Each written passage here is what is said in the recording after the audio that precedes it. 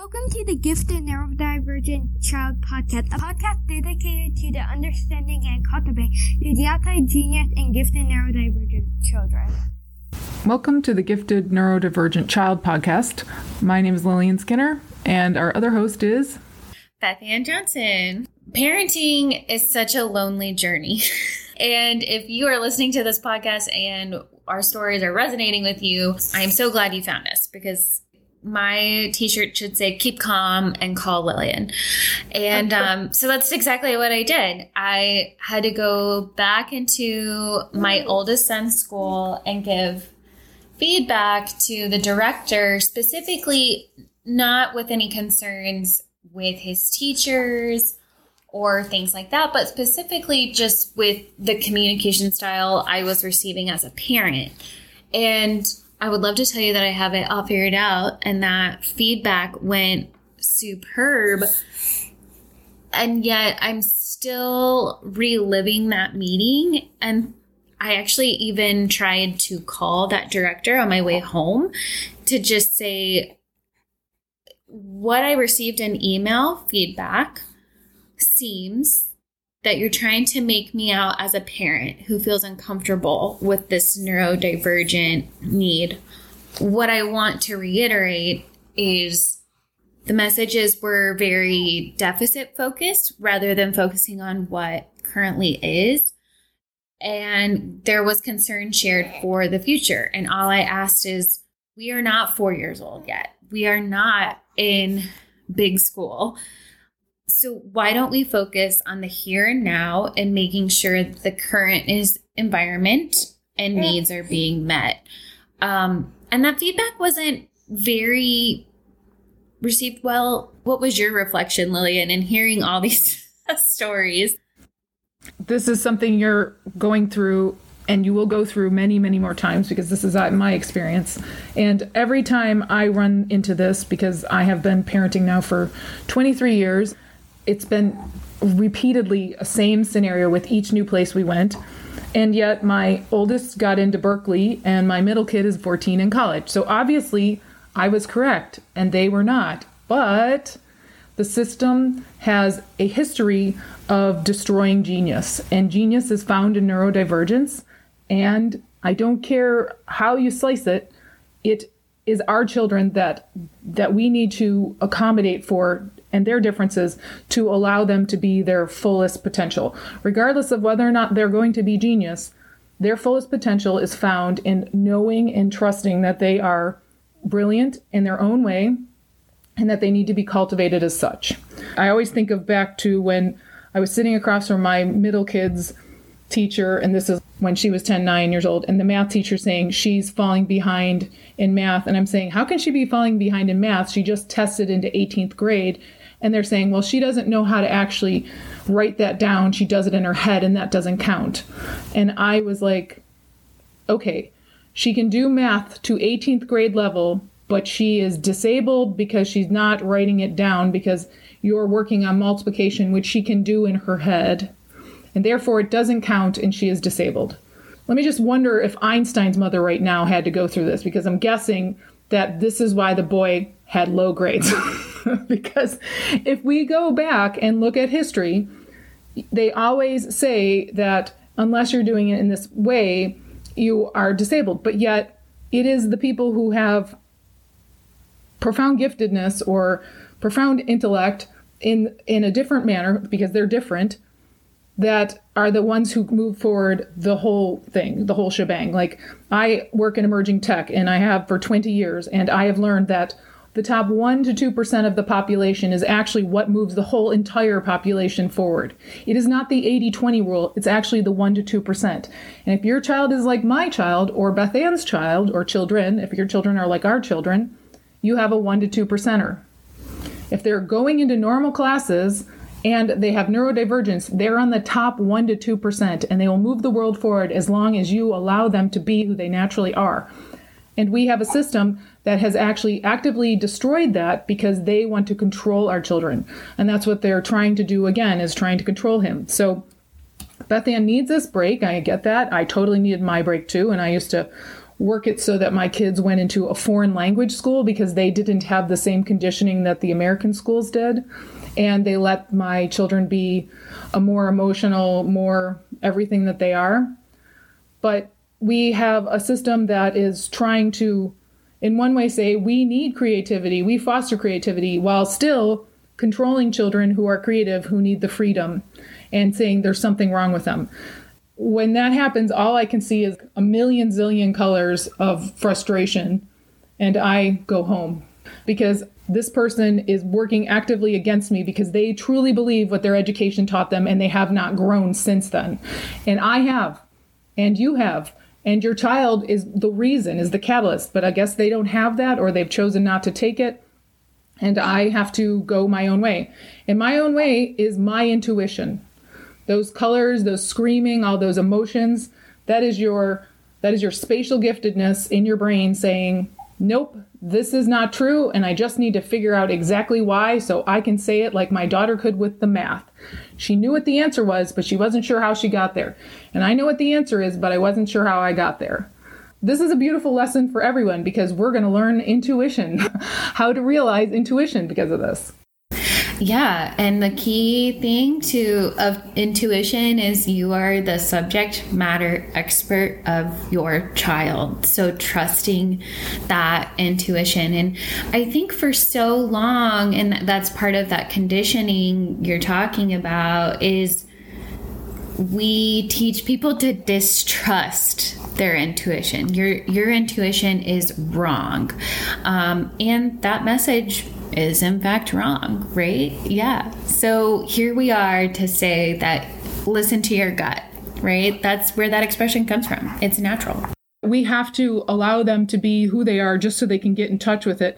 And this need to control them, this need to put them in a box is about the worst thing we can possibly do for them, especially if they're high sensing and neurodivergent, because you're literally cutting them off from their genius. Yeah. And I finally made everyone at the school start to say, he is so smart. Because at first I was just like, do you know he's smart? Lillian and I edited our previous podcast from a few weeks ago, and I listened to that podcast and I said to Lillian, like, I want to go back and hug her, meaning like a week ago me. Right? I was so sad. And you know, my son, and so that is what I did. I went to the school, I started to coach them and have them say, he is so smart. And so that was the energy that they were bringing and working with my joyfully sweet, kind, big-hearted guy. There is so much that I want to express, and part of that contradiction I experienced in speaking with the director was, he's introverted, he's fine on his own, like that's totally fine. And then saying in the same breath or in the very next sentence, we're concerned because he's not initiating. What do you want me to do with that? Because he is initiating in his own way, and he is receptive to what his peers are doing. And I've already shared with him that the peer-to-peer people his age are the more challenging of the age group. He's an old soul. He gets along so much better with adults. Coming at it from this perspective of, look, my son's potential is amazing. It's unknown. And you are trying to figure out how to be the best parent you can be for him, because you can't lose by choosing the potential of a genius. You can't lose by going with the idea that your son has the potential to be amazing, because even if your son ends up being, not that I don't think he is, because there's just really zero chance, but even if your son is not amazing, he will turn out more amazing either way if you shoot for amazing. So why would they want to go where they're going?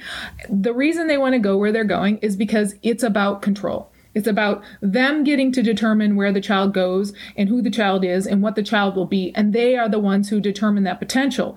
And our whole entire system is about determining your potential instead of letting you. And then we talk about free will, but yet We have a system that gives you all this testing.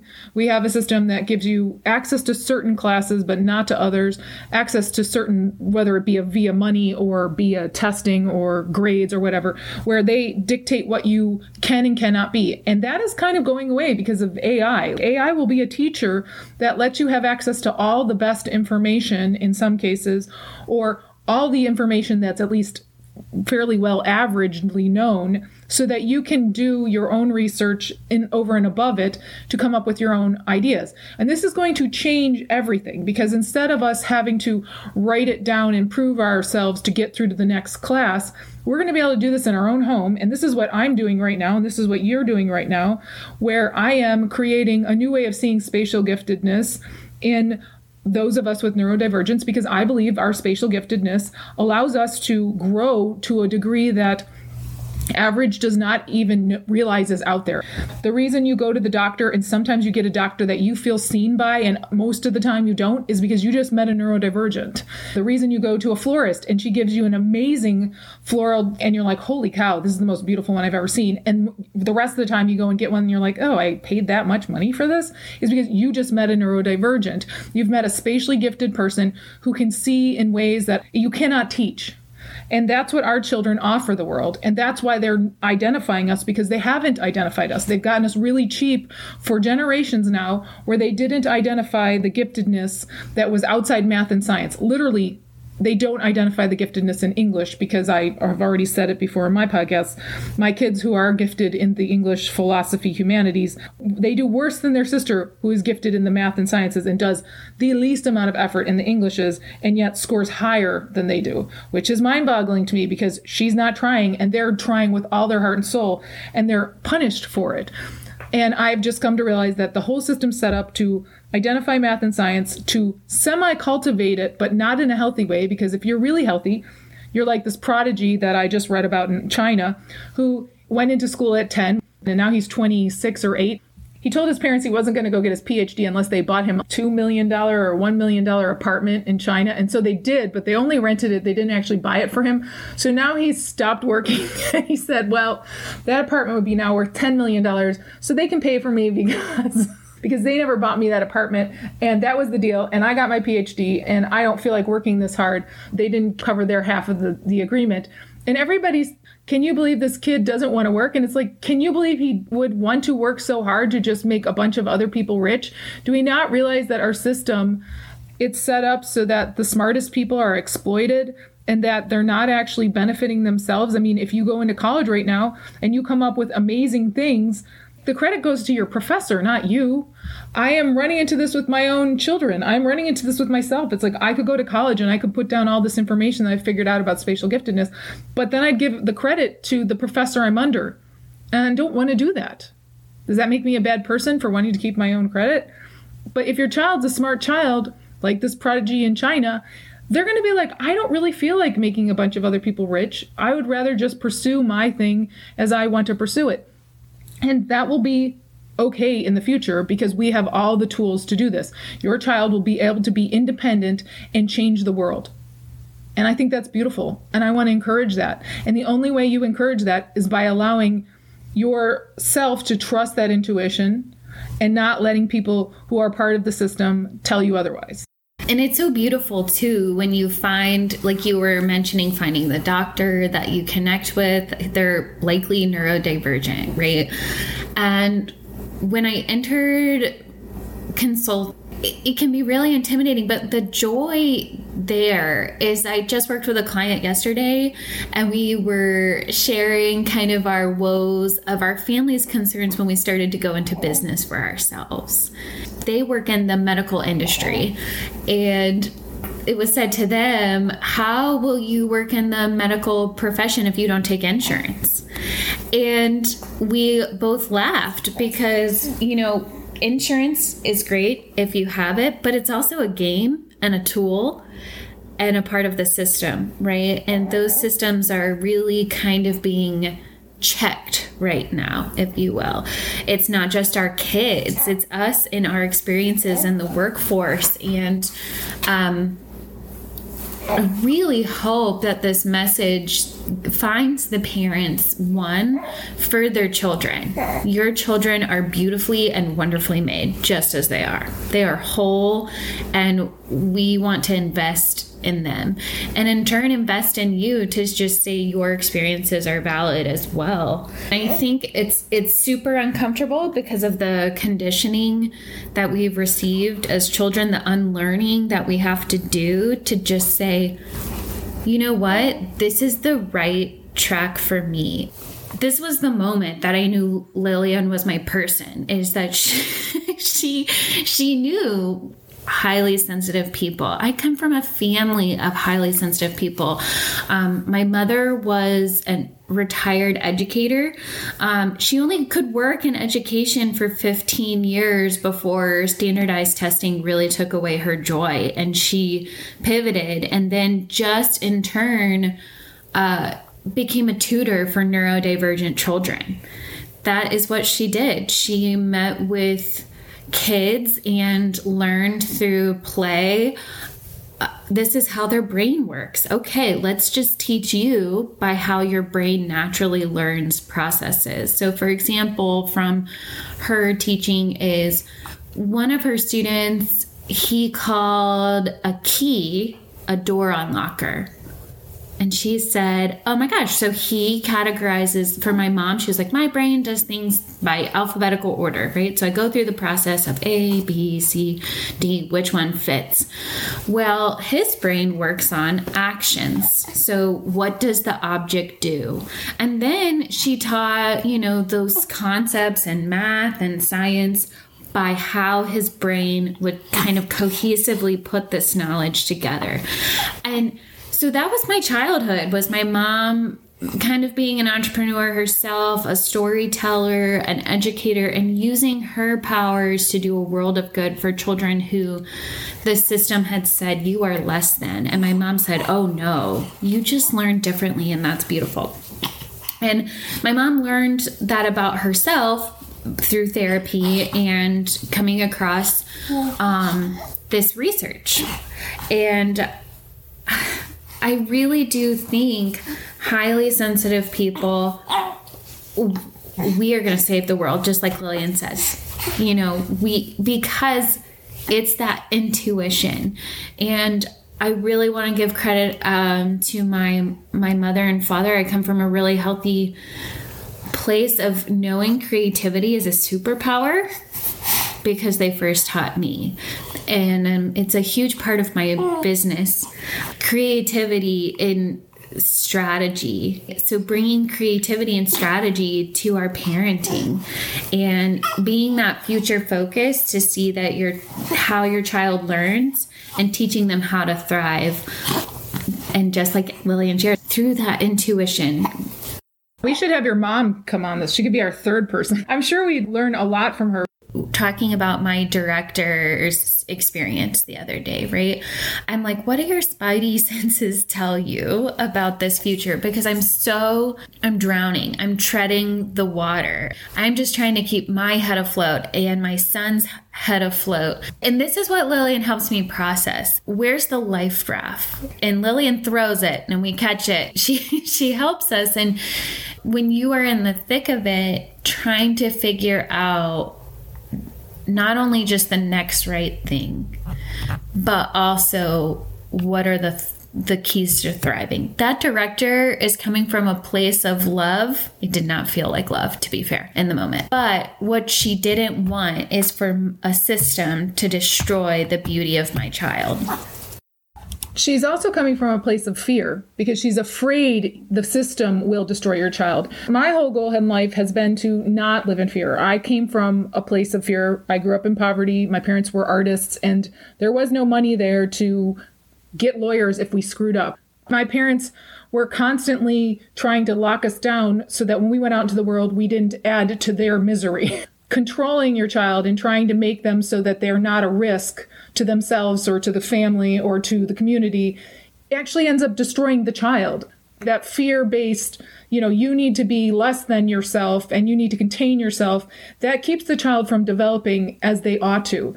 What I would like is the opposite. The destruction I see and the callousness I see in small children, like the ones that make my heart stop in fear, is because they've been controlled. They've learned that nothing matters more than perception. Reality is bendable. Reality is almost irrelevant, that as long as they are perceived a certain way, then it doesn't matter who they truly are. And that is the greatest shame ever.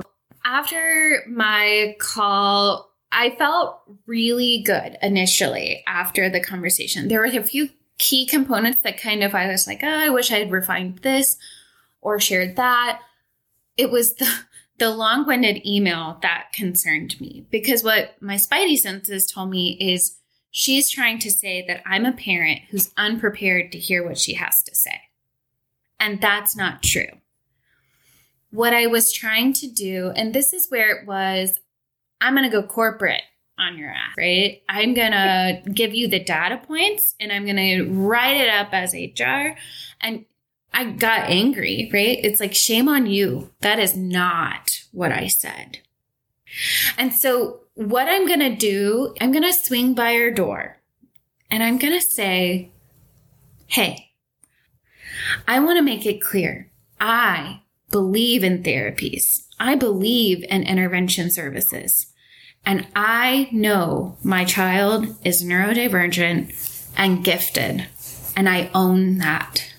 What I was trying to achieve was, I have felt since February that your feedback is abrasive. When I asked you to quit focusing on the future and focus on the present, it was because I need you to get my oldest son in the healthiest place now. It's not her place. You're his future.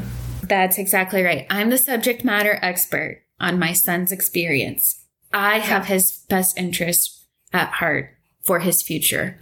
I will worry about the future. What I will do is say, I'm going to recap this in-person conversation in response to your long-winded email from yesterday.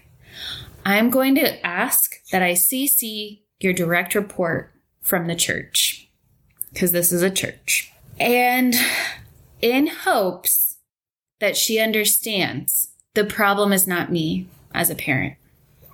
The problem is not my child. The problem is her. It seems like you're getting into a little bit of a power play with her. She's in charge of this thing. She feels she's in charge of your child. She feels this is her domain and she gets to dictate what will go down. And you're like, this is my child, so therefore it's my domain. And she said, we're not just some babysitter in her email, which I found to be interesting because she was elevating herself. And so she was saying to you, I feel like you are demeaning me, as she demeaned your son. So you're in this weird dynamic where somehow she is feeling attacked as she attacks your son. And I also asked her explicitly to quit sharing her opinion. And she's like, I can't do that. That would be a disservice to your son. And I said, facts, your child needs intervention services. Your child needs speech. Your child could use maybe an OT evaluation. Facts. Opinions are where you stepped out of line and said he wasn't neurodivergent, that you suspected something outside of neurodivergences. Opinions require consent. We all give our opinion all the time, and she is welcome to give her opinion, but she's also then must accept the consequences of doing such. Right. If she's not careful, it's going to be a lawsuit. There's always a question that you have to ask of why is she pushing this so hard? If it's not benefiting my son, who is it benefiting? My end goal is I believe in her. I believe in this program. I believe in my son's teachers. Lillian, what do your spidey senses say? The thing I would do is drive her to give you so much information that you sink her with it or she convinces you. Never let her be the resounding expert. Make yourself the one, always. This is why I've ended up where I'm at. I have let everybody tell me what they believe, tell me what they think. Okay, give me your data to back that up. And 80% of the time they have none, or they give me something, but it's very shallow. And so what I do is I go out and I figure it out on my own, because higher sensing is intelligence and we have to learn to use it. This is what makes great lawyers, great investigators, everybody that has that extra Aaron Brockovich-ness to them, that they go out and figure it out. I say, go into her email, pull it apart and ask her for more. This is not enough information. Give me more. And eventually you'll hit the wall where she's right or she's absolutely wrong. And I'm guessing 80% of it's wrong. That's where I get stuck, right? The contradiction where I was just like, wait, you just said we weren't worried about social, but then you put in this email social. Yeah. And that social thing, let her tell you everything about it. And then I will give you gifted stuff on it, because I just went through this too. People keep telling me that my daughter, who's 14, who's in college, is missing out on social. And when you go to the gifted spaces, you know what they tell you? That child is such an outlier that the best place for them is their home with their families, where they're accepted, where they are accepted. If you're being told that your child is not fitting in, it means they're not being accepted. My children have always fit in some parts and then incredibly not fit in others. And so what have I done? I've gone into the parts they fit in, because why beat your head against a wall? Go into the parts that they're accepted. Do not try to force them to be something they're not. Allow them to be cultivated where they can be. If they can't be cultivated in a space, that means they're not supposed to be there. Why have we lost that logic? She's very good at telling you all this information and how it's her opinion. You must do this, but she hasn't given you why. If you nail her to the wall with that, that's where the legal part is. Or you learn and grow, and there's no losing there. Too many people in our system are doing it because they were told that, because they were taught that. But we have a 2D system. It doesn't teach them why. It taught them just do it. And so if they're putting it on your child and the world's changing and they're not, they haven't grown, they haven't realized that what worked in the past will not work in the future, they're doing a disservice to the whole entire organization. And you're doing a service to that organization by flushing out the people who can't grow and change. So it sounds like I need to pivot and put in this email and be like, you know what? I still can't let go that on one hand, you empowered my oldest on saying his introvertedness was fine, and yet you also expressed some concern socially. Could you put those down for me? All right, everybody. The baby started crying at this point, so we had to cut off the call. But that was where we left off anyways. Beth Ann has to follow up and see how that goes. And we're going to cover a couple new areas in our next two podcasts, overexcitabilities and how you use them, because they are actually what fosters our children's intelligence. They foster their many perspectives of understanding. And we're going to cover when to push and when to allow them to be the navigator or direct their own way. Thanks so much. Take care. This podcast is not intended to replace professional, medical, or educational advice. The views, information, and opinions expressed on this podcast are solely those of the individuals involved and do not necessarily represent Gifted ND Incorporated, Lillian Skinner, Beth Ann Johnson, or the Gifted Neurodivergent Child Podcast. This podcast, Lillian Skinner, Beth Ann Johnson, and the Gifted ND Incorporated are not responsible and do not verify the accuracy of the information contained in this podcast series.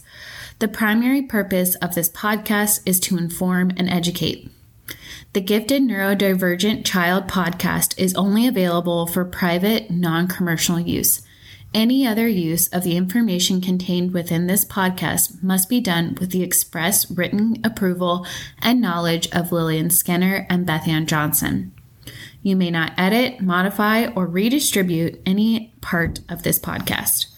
The developer assumes no liability for this podcast or its use or any other podcast or other media.